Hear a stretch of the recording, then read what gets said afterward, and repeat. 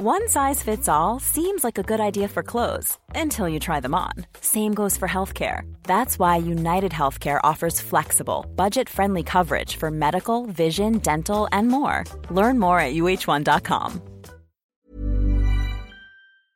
Hello and welcome to the Rachman Review, a new podcast from the FT exclusively for you, our subscribers. I'm Gideon Rachman, Chief Foreign Affairs columnist, a role that often takes me abroad for conversations with some of the people, diplomats, policymakers, writers who are shaping the global discussion. As a columnist for the paper, most of my discussions are off the record, and I then use them as background for my columns. But with this show, I'll be getting more of my contacts to go on the record so that listeners and subscribers can join the conversation.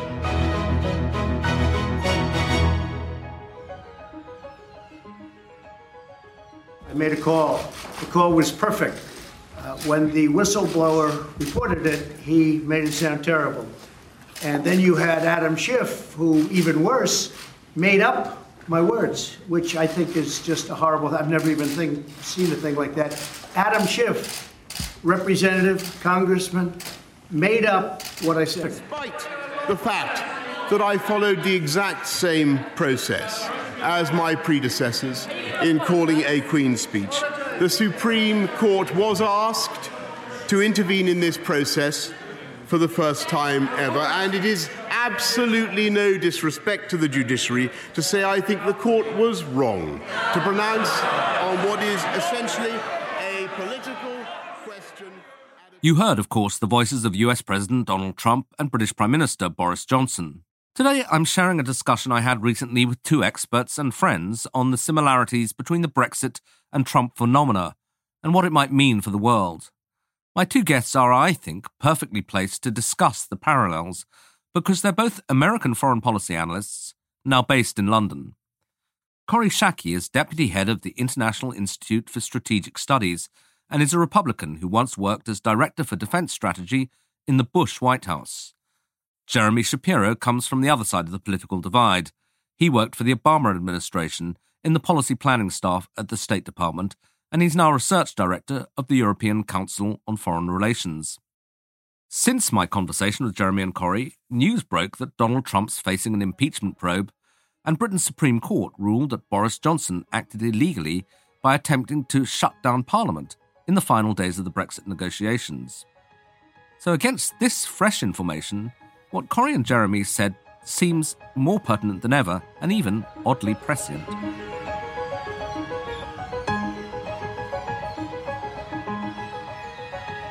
I sometimes feel in discussions of the Trump administration, it's quite hard to keep the sort of liberal levels of hysteria up because it's been going on for quite a long time now. Does it feel more normal, or are you just as alarmed as you were from a Democratic point of view at the beginning?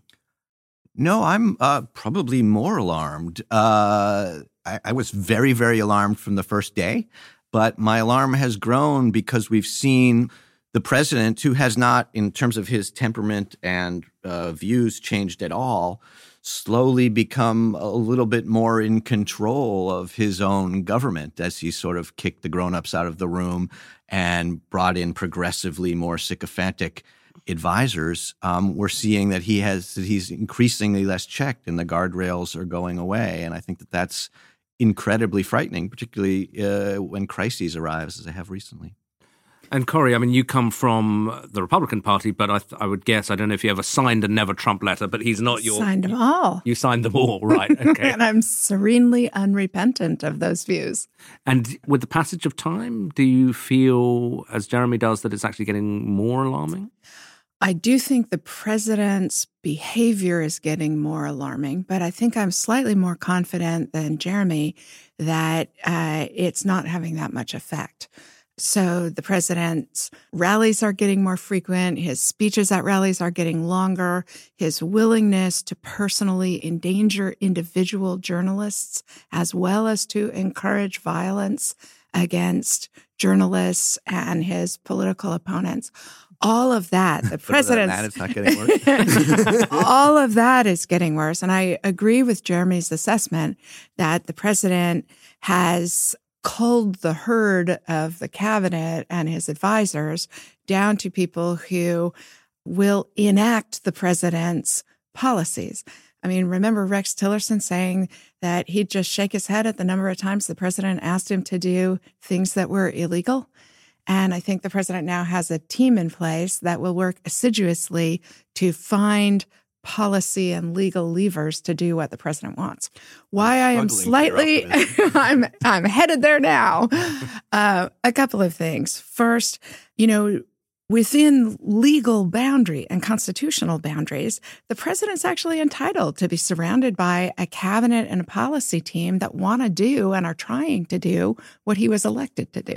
And so the solution to that is elections.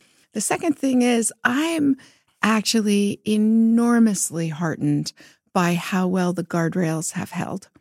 Right? Despite efforts by the president to not just destroy the share price of the New York Times and defame it and other newspapers like the Washington Post, the president's effort to personally go after Jeff Bezos, the owner of the Washington Post, and endangering individual journalists, journalism in America is robust and dynamic and going square after the president. So the ineffectualness of the president's approach. And the Chicago Council on Global Affairs just came out with their survey of American public attitudes. And on the president's 3 signature policies, trade, immigration, and alliances, the American public's attitudes have moved dramatically in opposition to the president's. So weirdly, if this continues, and crucially, if the president isn't reelected, I think it may turn out that Donald Trump was good for democracy in America by reinvigorating all of our education about the Emoluments Clause and our belief in the importance of voting and civil society balancing government action. I think all of those things have been invigorated by the dangers the president poses. It's like a sort of virus that's promoted the antibodies. I think that's exactly right. Our immune system's gotten stronger. Okay, coming back then to the Brexit parallel, I mean, something you said, Corey, struck me when you said, well, Trump's been testing the boundaries of the law and so on.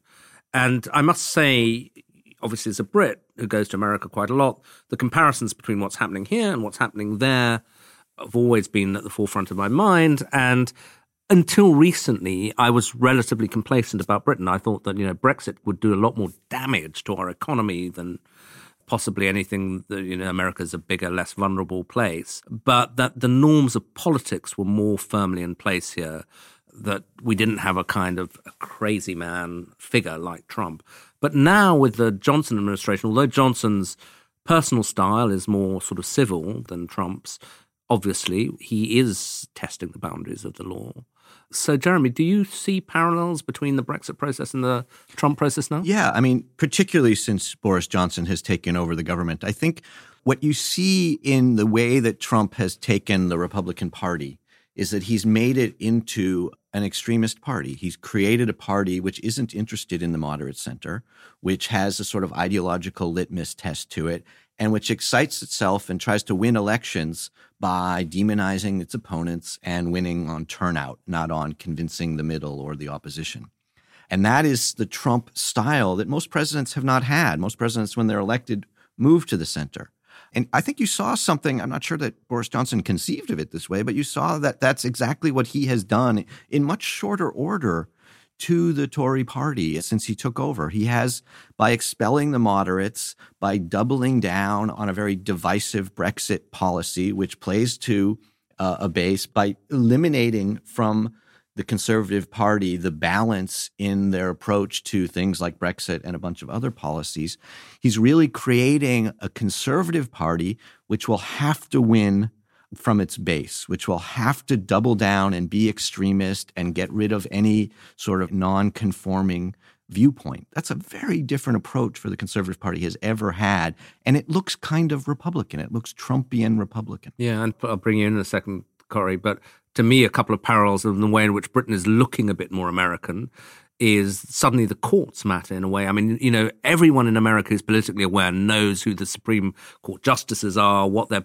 political dispositions are. Yeah. Nobody in Britain could name a Supreme Court justice, but suddenly our politics is in the Supreme Court, and that matters. And also, the extent to which, I mean, maybe this was happening before Boris Johnson came in anyway, this is becoming not a policy issue, but a culture war issue in which people define themselves by where they stand on Brexit, as in a way maybe they do around Donald Trump. But Corey, what do you think on this issue? I agree wholeheartedly with everything Jeremy said and everything you just did. The culture war aspect of it, the politics of energizing a base.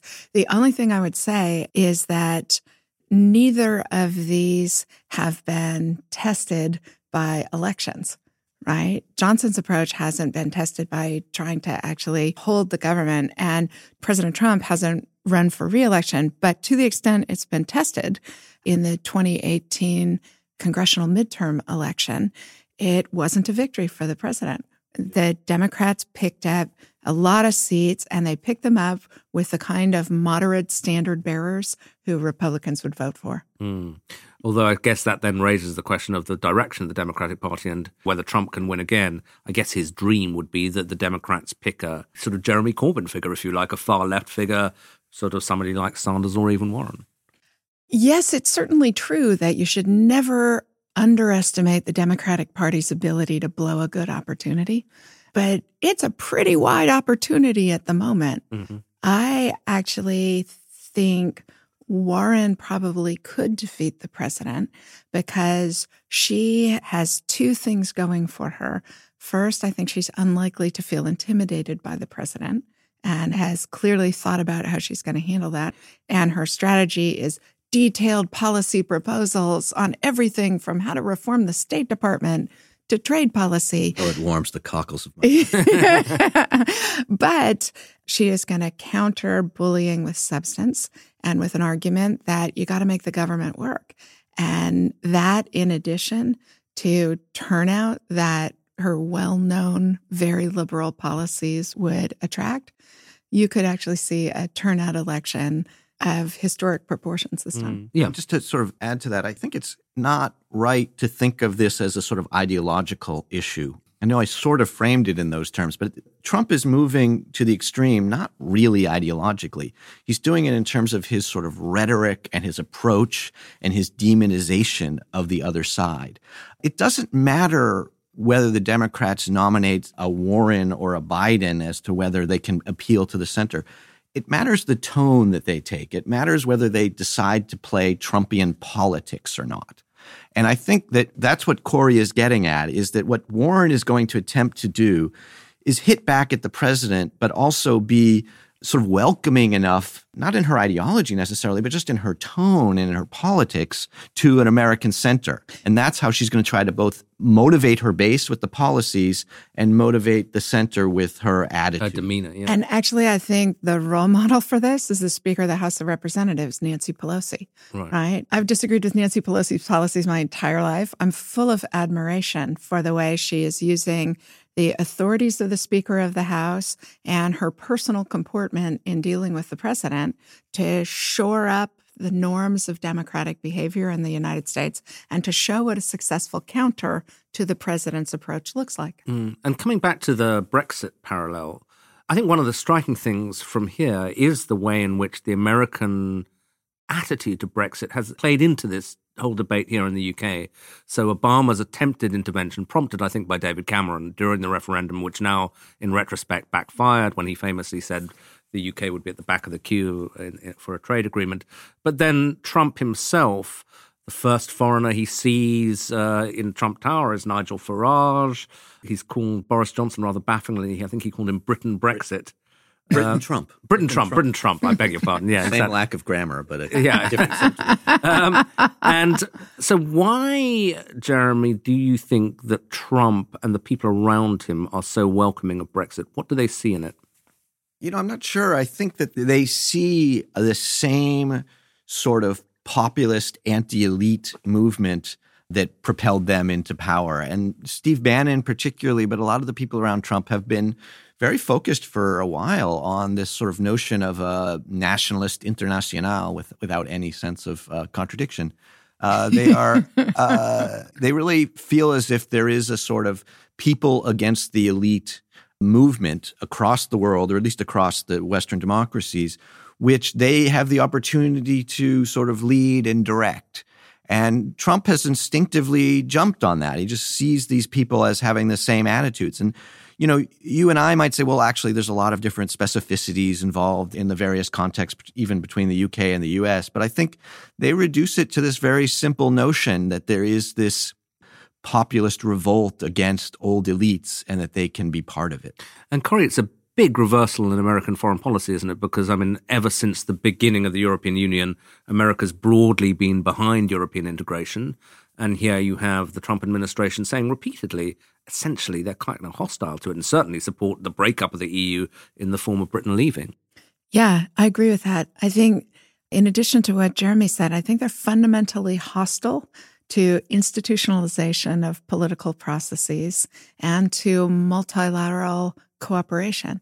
They have a very transactional approach to foreign policy, and it's driving up the cost of everything the United States wants to do in the world, because we tend to get the benefit of the doubt from friends and adversaries, and we also tend to get carryover advantages in our relationships with others because of our values, because of the history of support for cooperation, and the Trump administration is squandering that legacy really fast. Yeah, and they don't believe fundamentally that alliances leverage American power. They see it as a drain on American power. That's exactly right.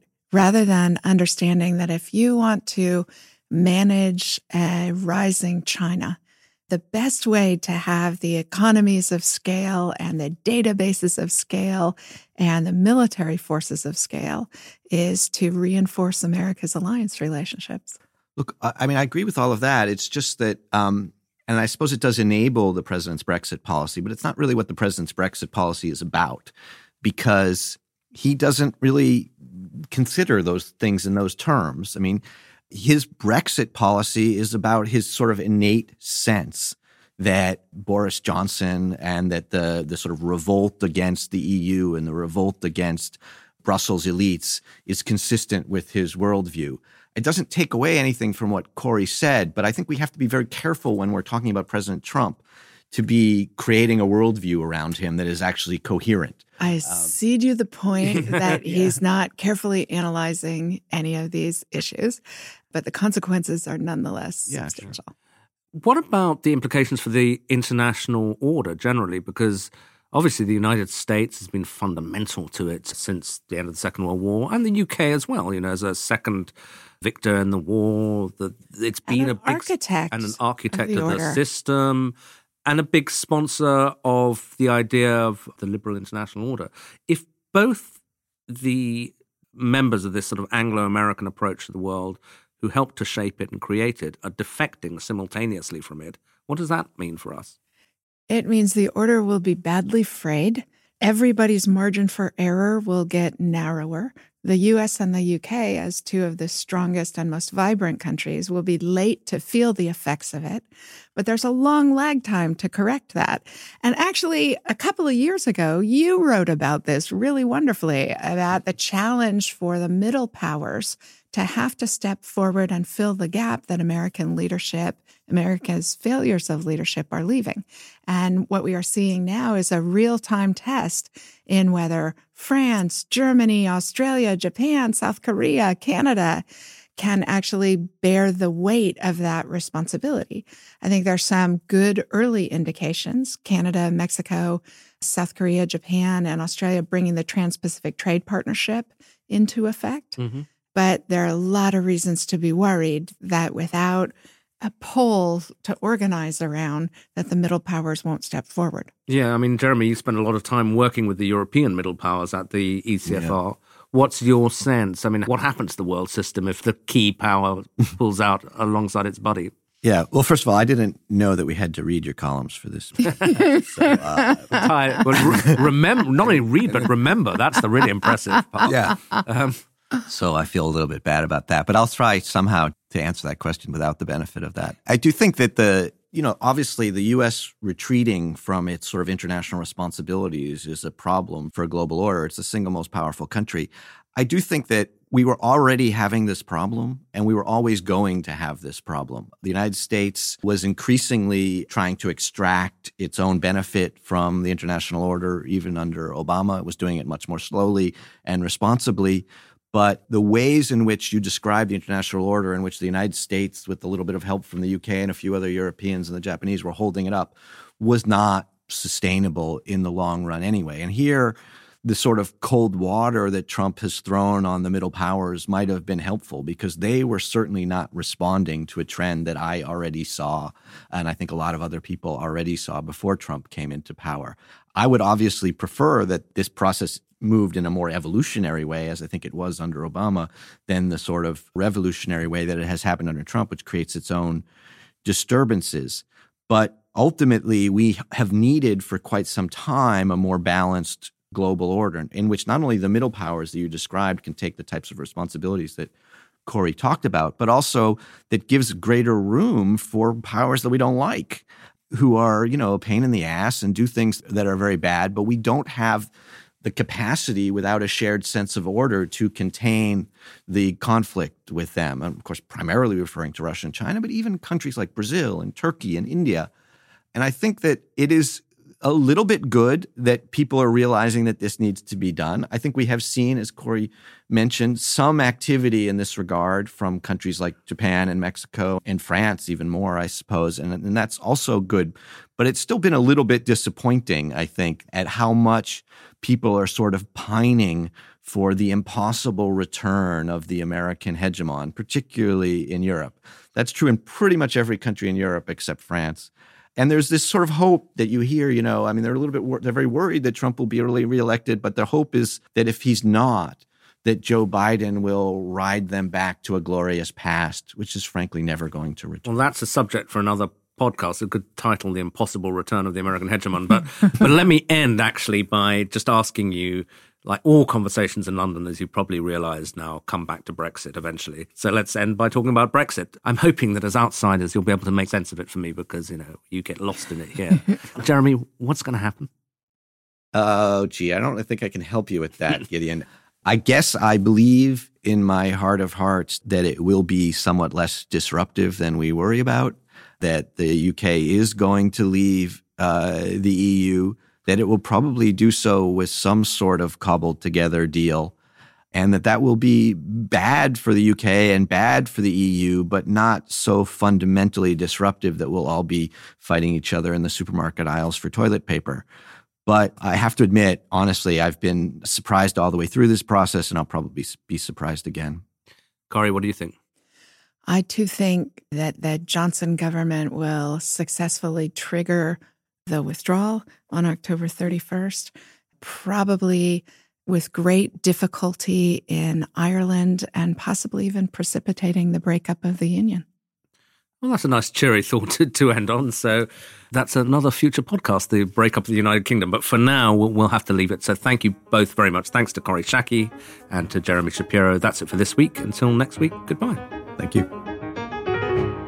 That's all for this week. Next week's show comes from New York, where I'll be talking to Nadia Shadlow, who served in the Trump White House, where she wrote the president's national security strategy.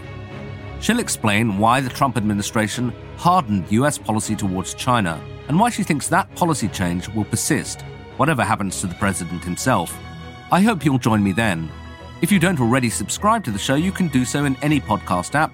Just follow the link in our show notes. Until next week, goodbye.